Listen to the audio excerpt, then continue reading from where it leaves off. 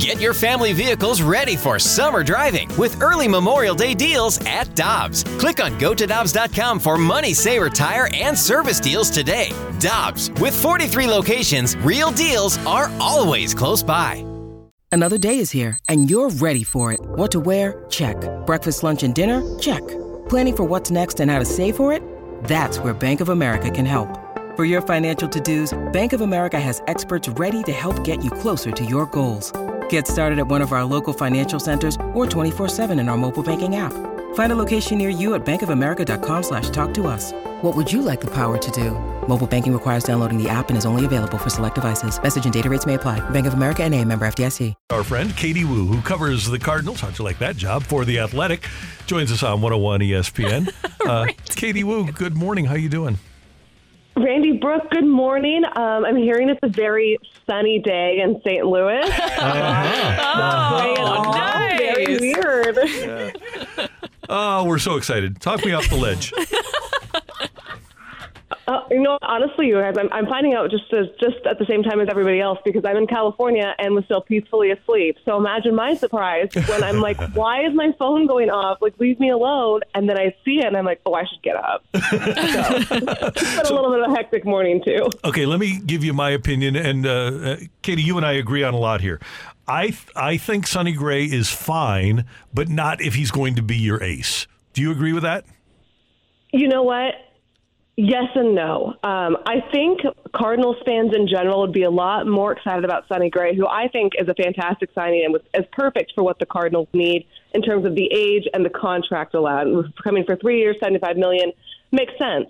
I think there is a little bit of skepticism because the Cardinals signed Lance Lynn and Kyle Gibson and are banking on bounce-back years from both of those pitchers, and, of course, with Miles Michaelis as well. So you get Sonny Gray to be the anchor at the top of your rotation, but then your 2, 3, 4 leave a little bit to be desired. But that's the position the Cardinals put themselves in when they came into the offseason desperate for innings. They had to go and they had to shore up innings as quick as possible because the alternative in doing it the opposite way, Randy, would be they get their guy, and all of a sudden they don't have any depth to supplement it with. So I understand why Mo had to go out and do it the way that he did. I think it's going to work out for them. Keep in mind, they haven't even started exploring the trade market yet. There still could be moves to make, but I think this is going to be the Cardinals' rotation going in. I like it. I think it leaves a little bit more to be desired, but I do think it is impressive that we're not even at the winter meetings, and Mo did what he said he was going to do and signed 3 starters.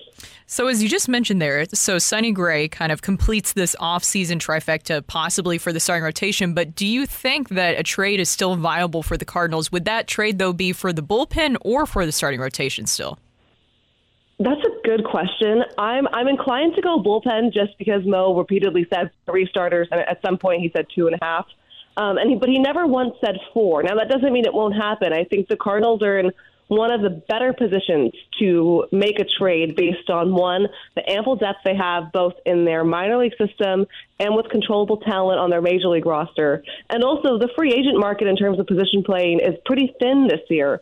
So they do have an advantage for teams looking to upgrade their roster. I think the Cardinals are going to be a popular team, but I do think that because we spend so much time talking about the rotation, we haven't talked a lot about the bullpen, and the Cardinals certainly need a couple of higher leverage guys to supplement Ryan Helsley and Giovanni Gallegos in the back end of that bullpen, and I think that's where they're going to pivot their direction to next. Katie, there's a lot of ground to cover because, as you mentioned, to the Cardinals' credit, they've done a lot already this offseason, including, and you talked to Daniel Descalso, hiring Daniel Descalso as the bench coach. What was your take on that move? Yeah, I feel like that news kind of got buried in the onslaught of pitching acquisitions, and I really like this move for the Cardinals, and I like this move for Descalso because you're seeing a trend in baseball where coaching staffs are looking towards the freshly or almost just out of baseball hires, the guys that had like the long careers. You're thinking about the Skip Schumacher and the John Jay duo, what they're doing in Miami, very successful. And Descalso kind of fits that mold. And I think he'll bring a lot of continuity to this Cardinals staff. Not only does he have a great relationship with Ollie Marmol, I mean, they went up the minor league system together. They were roommates in Palm Beach. He's former teammates with Paul Goldschmidt in Arizona, Nolan Arenado in Colorado, Wilson Contreras in Chicago, and Lance Lynn, of course, in St. Louis. And he just really, to me, seems like that eager, very communicative, very good at communication kind of guy that the Cardinals need. There was a big, I don't want to say complaint, but desire from a lot of veterans to have a staff that had more of a major league presence next year, and I think Descalso fits that mold, not just because of his own playing career, but also what he's done with St. Louis and the relationships he has with players and the staff. So I really like this move for the Cardinals. I don't think adding to their coaching, so getting a bench coach that Ollie Marmol could really buy into early on, I think that was really important. Well, kind of playing off of that, just reading the article that you have about Descalso, he also mentioned to you in that he said, I'm not going to be a yes man. We're going to have some good back and forth, some good baseball conversations. Why do you think it was important for him to mention that? I think because just knowing how Ollie works, I think Ollie works really well with a staff that isn't afraid to push back. And that's why him and Skip Schumacher got along so well in 2022, because Ollie, to his credit, doesn't shy away from criticism. I mean, you guys know this. You're in the clubhouse with him. You do pregame with him. And so, he welcomes different ideas. And sometimes when you're stuck in a rut, it can be really easy for the staff to say, this is the manager, all your call. But Ollie likes to really push back and have discussions. Descalso is a lot like Skip Schumacher in that regard. They're friends, former teammates. I mean, Descalso reached out to Skip throughout this hiring process, just kind of get his gauge on the position.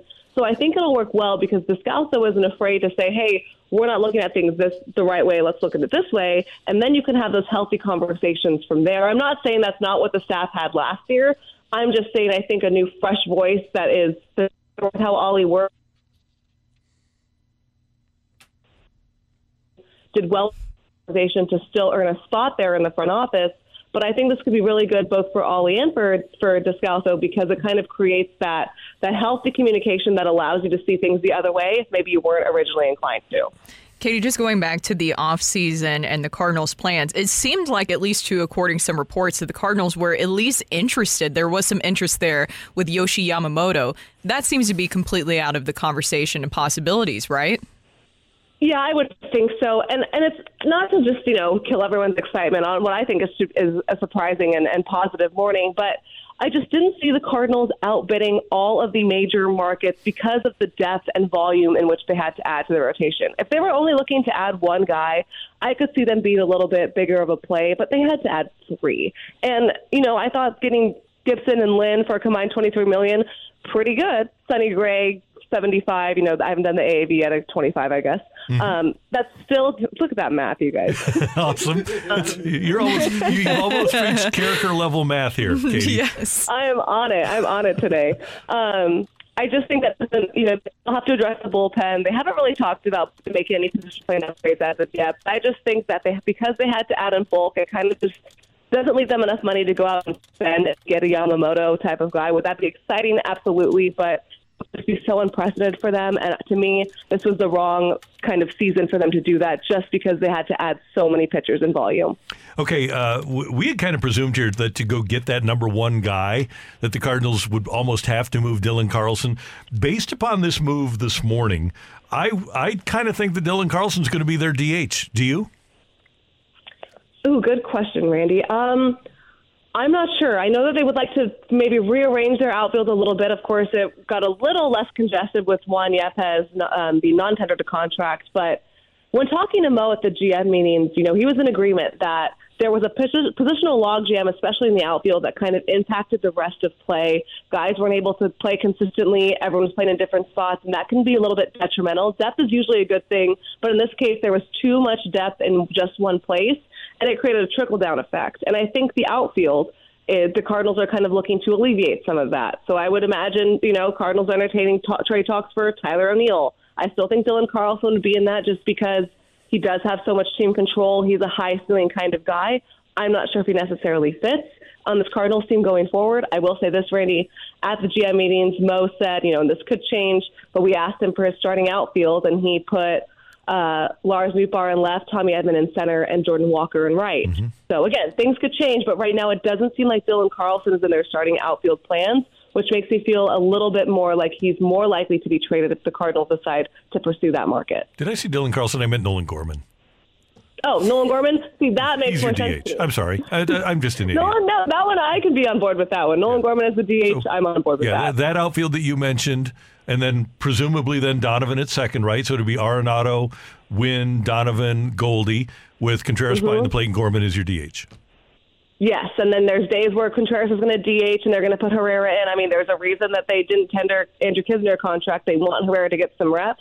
So on days like that, maybe against lefty starters, Gorman sits. I'm sure that'll go over great on Twitter. But look at us, already piecing together the lineup for next year. I love that. And one other thing, by the way, because of me stupidly bringing up Carlson as a DH, if they could do, even now, after their signings, if they could do Carlson for Alek Manoah, I would do it yesterday. Oh, so would I. And I actually, before the Cardinals signed Lance Lynn and Kyle Gibson, thought they would make a play for Alek Manoah in the trade market. But you know what? Like I said, winter meetings are just a week away. Still a lot of work to be done, to quote John Mozeliak. So we'll see what the Cardinals do in regards to the trade market. But personally, I'm pretty excited for the fans who went out and the Cardinals did get their 3 starters. I thought that was a really hard task just to be able to do. So the fact that the Cardinals have done that this early, I think, is an encouraging sign for the state of the club next year. Katie Woo, it is indeed a sunny day. Way to start the interview. But it's 32 degrees. How's everything in Northern California today? Oh, my gosh. Well, I'm actually getting on a flight to St. Louis in a little bit, so thank you for that. I'll be sure to pack a jacket because I don't have one in California. Great day for me to be, A, sleepyhead, and B, on a plane. I'm doing great. Happy Monday, you guys. Is it like 50, 55? Yeah, I would say it's like, let me look outside. I think it looks like 55 right now. My parents have a thermostat. It looks like 55 here, and it's 32. It looks like 55. There's no like steam or anything coming off the ground, so it looks fine. Safe travels, Katie Woo. Thanks so much for the time. Keep up the great work in The Athletic. We always love it, and we'll see you soon. You got it, guys. Can't wait. Have a great week. You too. Take care. That's our friend Katie Woo from The Athletic on 101 ESPN.